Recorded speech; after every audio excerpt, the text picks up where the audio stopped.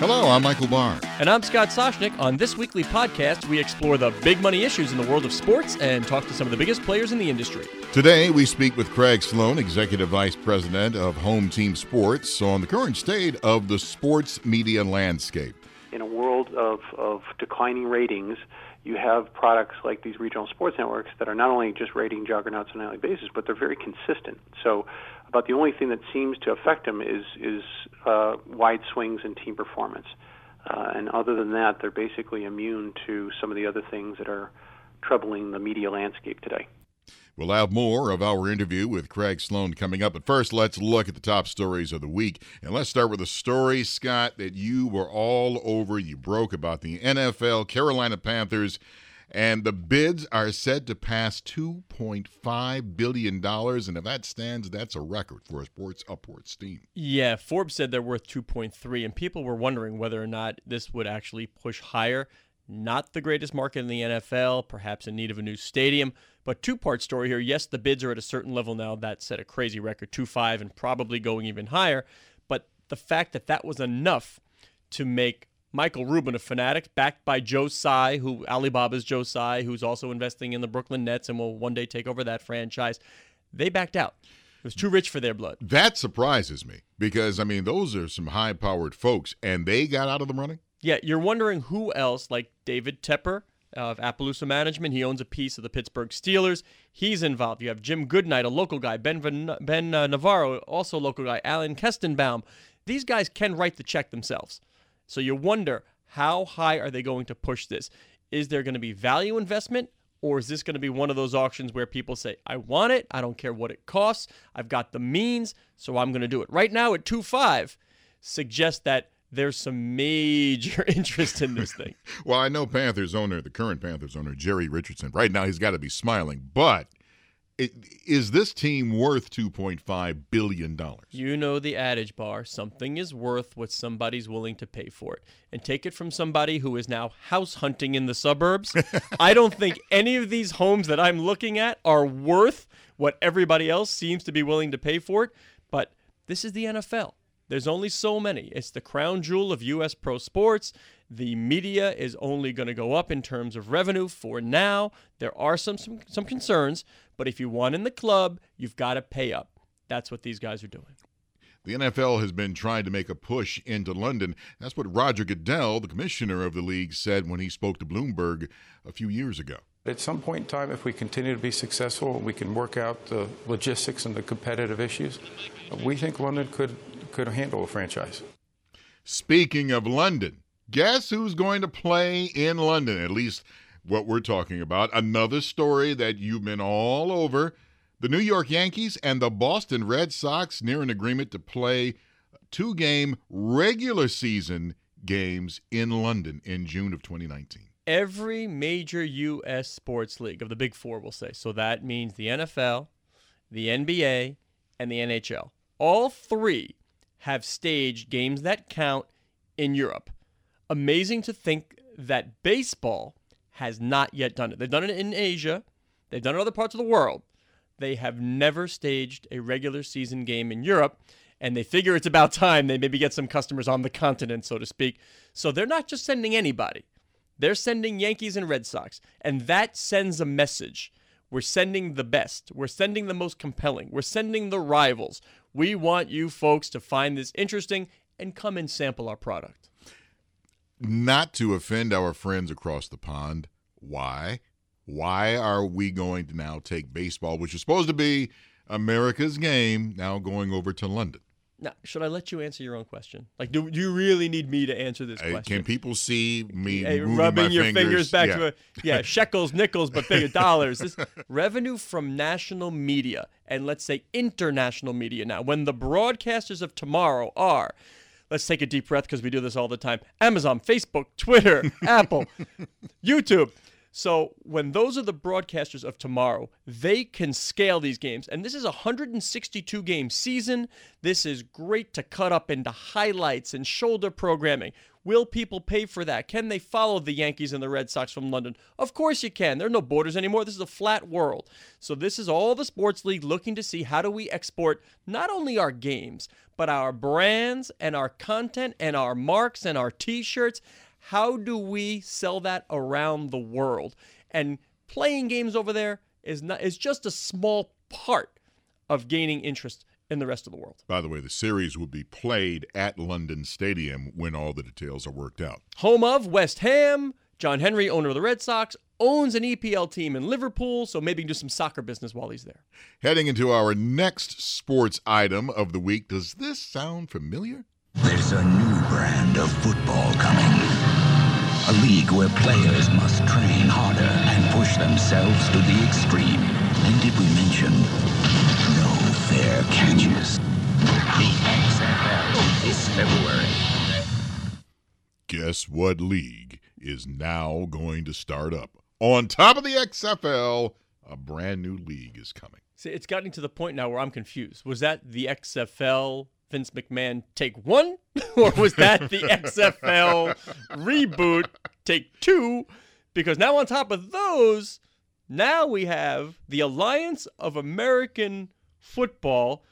The interesting part of this, and again, I don't know if anybody needs more pro football. I have no idea. But the interesting part of this announcement, Michael, is who's involved. Is that this is being done by Charlie Ebersol. Now, that surname might sound familiar.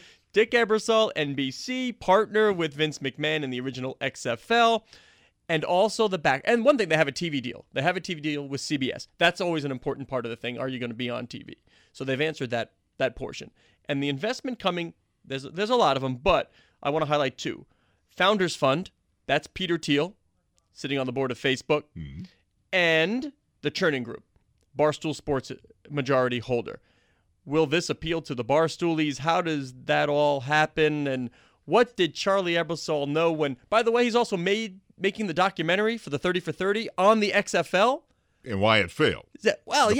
So was that really part of his business plan? So more football. Don't know if we need it, but there's another league coming. Those are some of our top business stories this week in sports. Now let's get to this week's interview with Craig Sloan. He's the Executive Vice President of Home Team Sports, a division of Fox Sports, and an expert when it comes to regional sports networks. We're talking about channels like YES, the New England Sports Network, and a whole host of others. Craig, thank you very much for joining us. And I want to start by asking you, who really deserves the credit for the YES Network? Because I'm going to tell you, after more than 20 years of lunches and conversations, I think about 400 people have told me it was their idea. I think I've met all 400, by the way. I bet you have. So I am with you. You know what? Here's what I can tell you is post-launch, and the idea of what the value of the YES Network was versus what the folks in the marketplace were paying for the YES Network. The Fox folks looked at it as an undervalued asset, and at one point back, it's probably over 10 years ago now in my time. I've been in the business now with Fox for over 20 years, so my years get a little bit mixed up.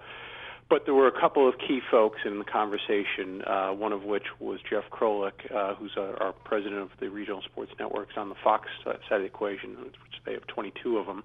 And the other was Tracy Dolgen on the other side, who is the CEO of YES, and having some discussions that ended up obviously involving the Yankees and the Goldman Sachs folks, and took us into a situation of where we had looked at and admired and thought of the YES Network for many years on the Fox side of the equation, but in the same breath looked at it as, here's a pretty mature business now that it went through some of those early growing pains of distribution, some of the other obstacles that sometimes get involved in the situation, but then decided to make a play and get into the mix. And I think the thought process, again, at that time was that striking point of the regional sports networks were undervalued. And so the thought process was on those next terms of those contract agreements with the MVPDs across the cable and satellite world was, we could make a heck of a lot of hay on making sure that we got the proper value out of it for what the Yankee fan and Net fans are getting for the YES Network and the like across the business, because In a world of declining ratings, you have products like these regional sports networks that are not only just rating juggernauts on a nightly basis, but they're very consistent. So about the only thing that seems to affect them is wide swings in team performance. And other than that, they're basically immune to some of the other things that are troubling the media landscape today. Talk about transformational, though, because at the time the Yankees were on MSG, and Right. MSG probably thought, well, this is just something we're going to re-sign and keep. I don't think they saw it coming, did they? No, I think when, they obviously had it all, right, at that point. They had the Yankees and the Mets. They had all the hockey and the basketball. So, yes, when They you're have basketball in New York? Little joke. and I can't Very wait little. I can't wait until there's some playoff basketball. I moved here 10 years ago, and I've only seen it once. So it'd be nice to be around New York and watch the Garden light up. So trust me, I'm rooting for that. So I would agree with you, Scott, that I think that the MSG folks, not necessarily that they didn't see it coming, but also thought at that point that they had the dominant position because they also were controlling the distribution, right, the majority of the distribution in the area. And that's usually a winning formula. That being said, the Yankees looked at it, and as did others, like the Mets after them, that they felt like that they could monetize it in a bigger way than just a rights agreement where they had equity stakes in those regional sports networks. After 20-plus years in the business, what major changes have you seen? I would say probably number one, first and foremost, is what Scott sort of alluded to up front, which is RSN. No one really knew what it was, and I would say now, the majority of the folks do. We had to go through a little bit of a negative PR period of where the RSN or the regional sports networks were on the cover of the sports page and the business pages because there was some talk about the expense of the regional sports networks. But again, we look at it as a tremendous value. If you're paying across the 12 months of a year for one of our regional sports networks, it's very likely less than the cost of one ticket to a game. So, and you think about the number of events and the type of quality of those events and the way they're being presented to you, we look at it again as a value. So, I think that the difference has been that we're now a known entity, and I think that comes in a couple of different ways. One, first and foremost, is where our bread is buttered, and that's with the subscribers. They have clearly spoken and said we can't live without a regional sports network. So as you even look at the skinny bundle that's now happening and happening in a great pace between DirecTV Now and Sling TV and others, they're all launching with regional sports networks because they can't afford not to at this point. So you're looking at a skinny bundle from 250 channels, let's say, down to perhaps 40 or 50, and what they know is in the top 10 options for folks, the regional sports networks in there. So that's on the radar now. And then the secondary component is where I spend most of my time, which is talking to brands and advertising agencies about the power of these regional sports networks for getting involved in from an advertising basis. And I'd say that has also equally gone up. And I'd probably put that date, Michael, on right around 2008 seems to be when we started to mature. It had been around, obviously, in the 90s, early 2000s, and they were certainly had a great presence in certain local markets.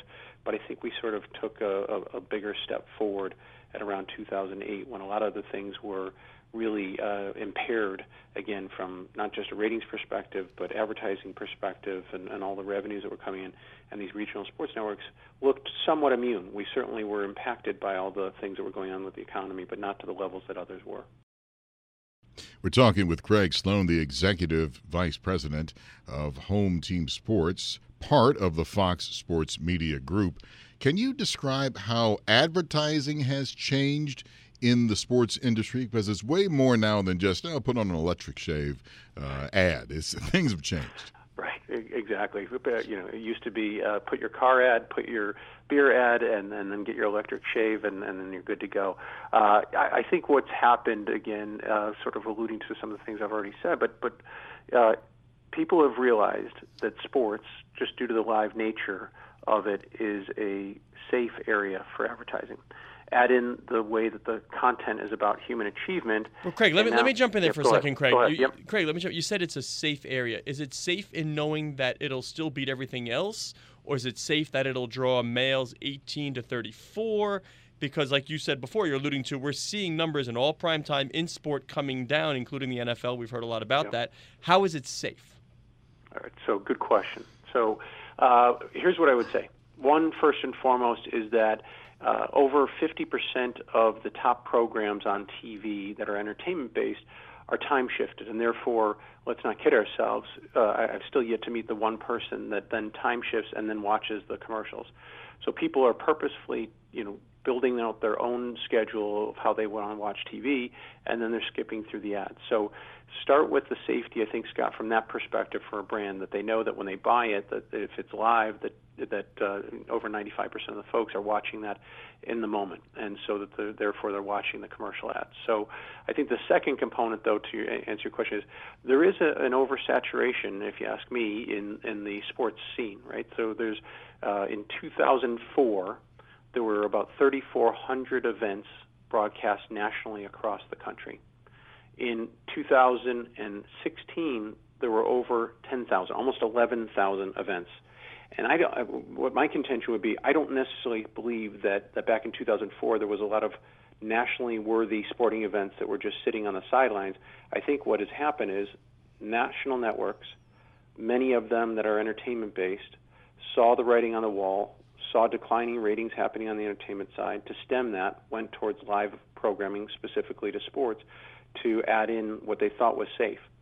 Now, though, you look at the landscape, and the game of the week is no longer just the game of the week, because there's about 7 games of the week, right? So Thursday night, Friday night, Saturday. Is that causing the diminution in is that one of the reasons that ratings are coming down, is that the oversaturation? Yeah, I believe so. What is special today, right? So on an afternoon on Saturday and running through the evening, you could be looking at, in the fall, anywhere between 50 to 60 football games on. To the average person at home, which one is meaningful? What is the thing that is actually going to draw them in? Where, again, I would say my model, and luckily sort of feel like I stumbled into this area and why I'm still in this area, is that the regional sports network has relevance. We're not trying to say that a game in Cleveland is going to matter to everyone across the country, but we are saying it means a heck of a lot to the folks in eastern Ohio. We're not saying, again, that even a team like the Warriors that might have national draw don't have interest across the country, but the passion points and the heavy ratings on a nightly basis are sitting in the Northern California area. So for those reasons, I think it's safe. I think the second component for the change, and again why I think we're looking at from an advertising perspective that there's a bit more attention to it, is there is a lack of proof points other than just in rating measurements coming from Nielsen, but about actually moving people to transaction. There's a heck of a lot of folks out in the advertising marketplace talking about data and how data is going to help move that forward, but at the end of the day, most of these data points that are coming in have not proven to be able to move sales forward. What I think we have within our regional sports networks is people actually feel differently about a brand that's advertising in that space. They don't look at it as interruption. There's natural breaks in the action. We're filling those breaks and the natural breaks in the action with advertising.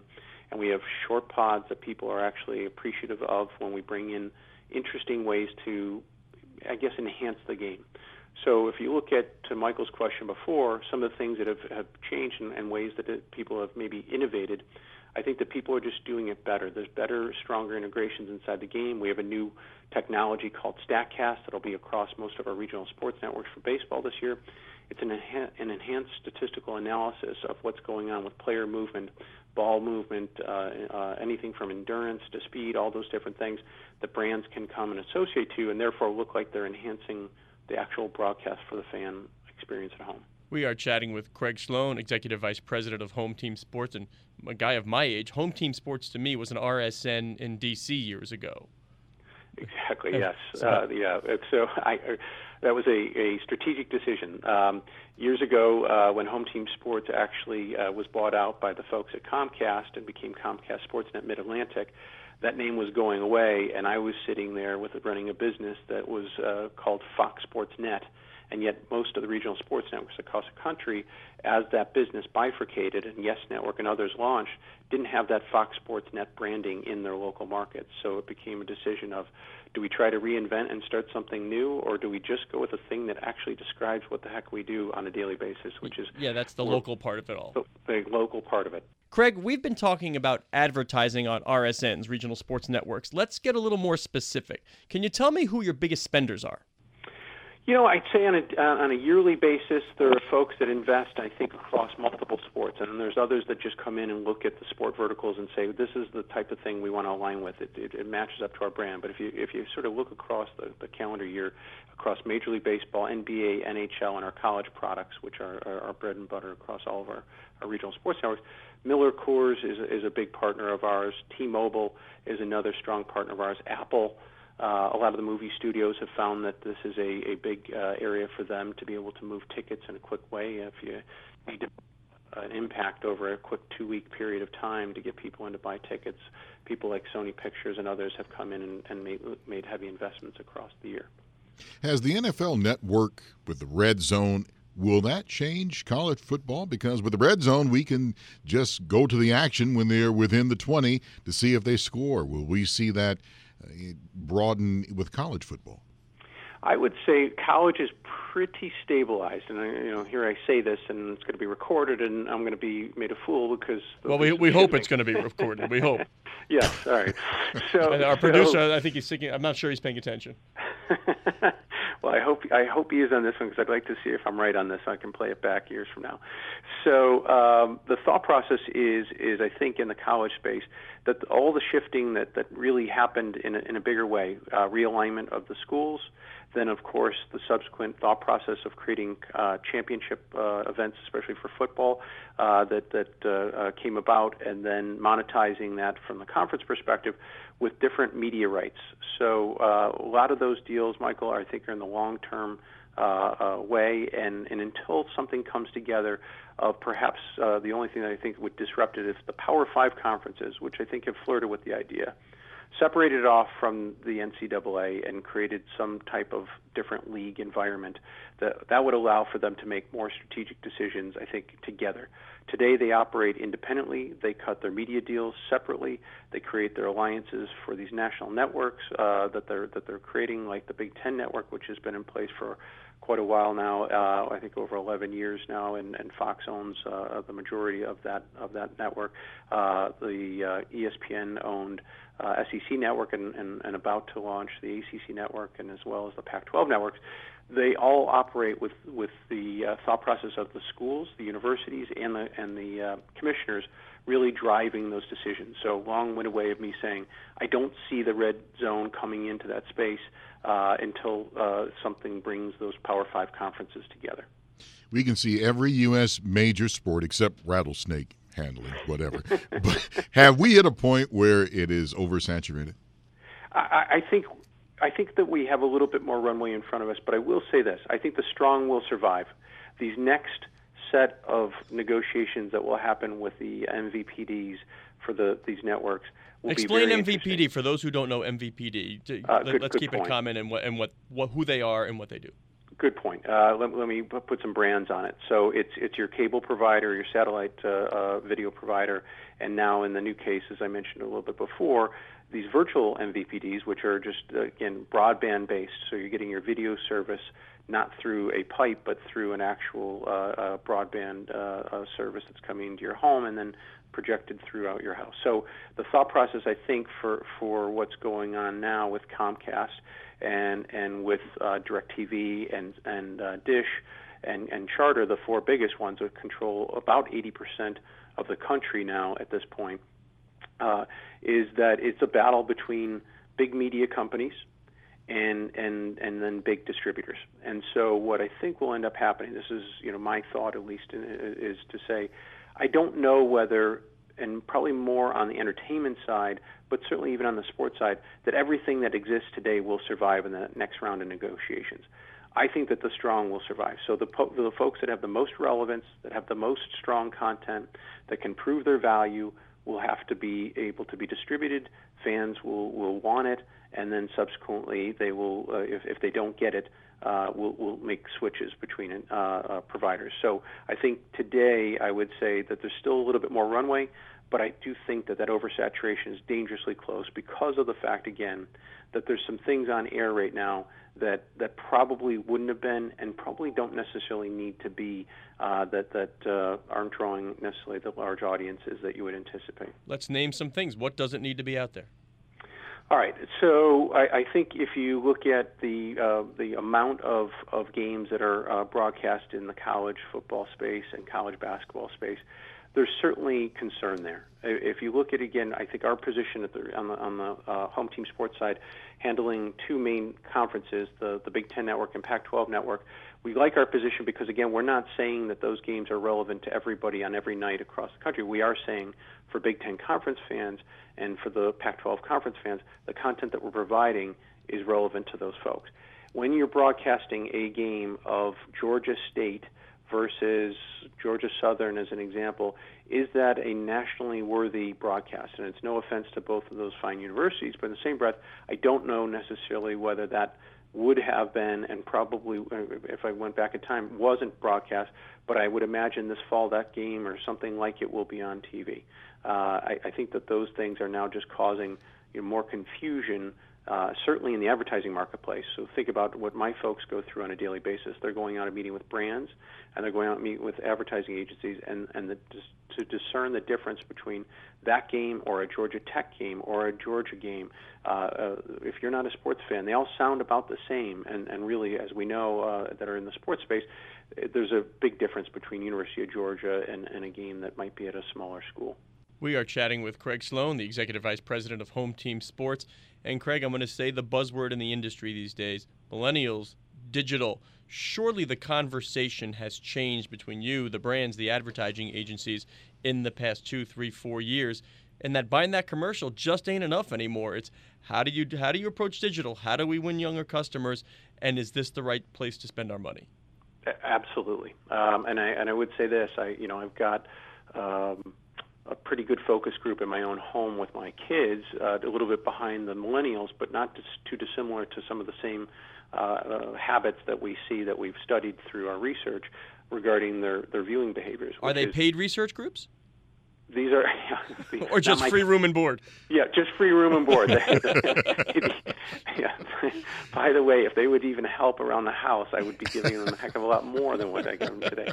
But I will say this, I do look at it from a perspective of the millennials that you're referring to, which are increasing in buying power, increasing in importance to the brands and the companies that we speak to on a regular basis, and they don't view the world the same way. They really don't. I do think that there is certain lifestyle things that are generational, right? You settle down, you get married, you buy a home, and then you're going to want video service to your home. I think that process, for the most part, is pretty stable. It just probably won't be at the same adoption rate that it has been for previous generations.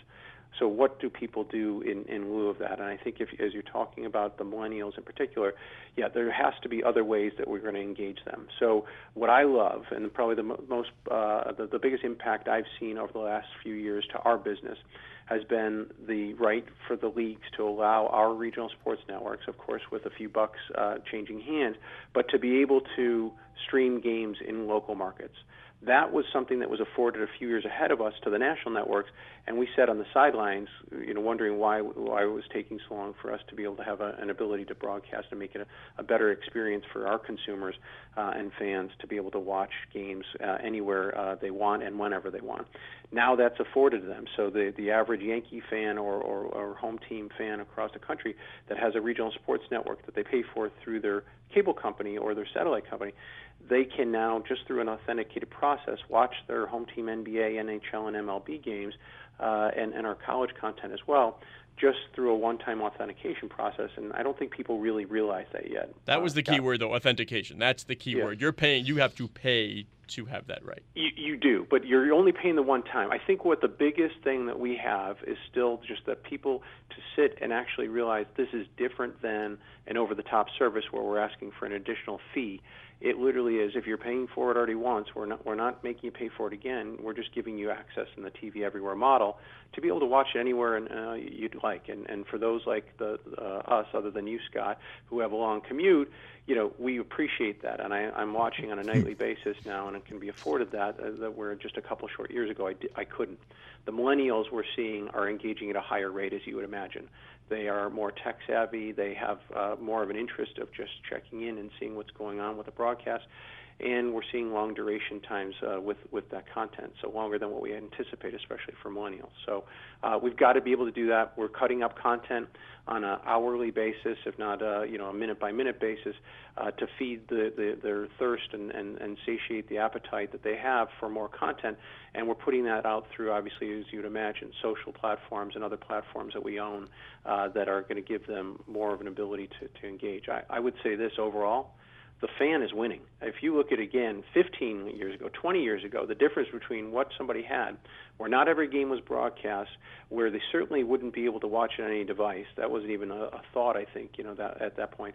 And to be able to have them served up in short bits of content that are snackable and something that they want on a regular basis, those things were just never afforded us. We had to sit and program it or try to watch it when it was on and catch that story that you probably would have missed. Now there's no reason to miss it because we're putting it out there in multiple ways. So why is everybody so darn upset about the cost of their monthly cable bill?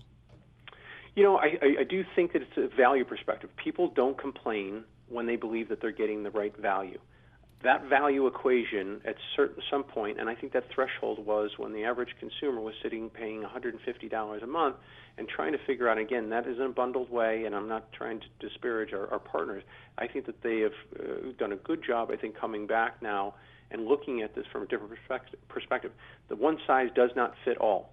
So that large bundled plan, rather than just say, I'm just going to hold to that, those are the folks that are leading the way with DirecTV Now, with the skinnier bundle coming across now from some of the cable companies that are being offered and afforded somebody who might not be in that same situation and doesn't necessarily want that large of a package and can afford maybe something in that $40 to $50 to $60 range and wouldn't complain. So I think you're going to start to see that anger and some of the comments probably wane a bit as they get that value equation right. Well, I want to go back to different generations because I'm an old geezer. Of course you do. Yes, I'm ready to go warm up the Dumont and watch the Rocky Marciano fight. So what I want to know is there a place for a guy like me in this landscape by Cracky? So in which way, Michael? Are just whether you're going to be served the type of things you want, whether you're going to have the options that you want? Well, both. Am I just out of luck? Am I being phased out? I definitely don't think you're being phased out. Here's what I would say is that I think that the technology side of the equation is going to be a complementary piece. If it was going to be in lieu of, I think we would, and probably my father included, would be in a situation of where a big sports fan, and if it was only available in certain ways, I don't know whether we would keep up on the technology side of the equation. That being said, I think that since these components are additive, and it's not just for the regional sports networks, let me not say it that, because there's some really great offerings that are out there now and sports publications and different ways that you can get content that are additive to the process and not just in lieu of.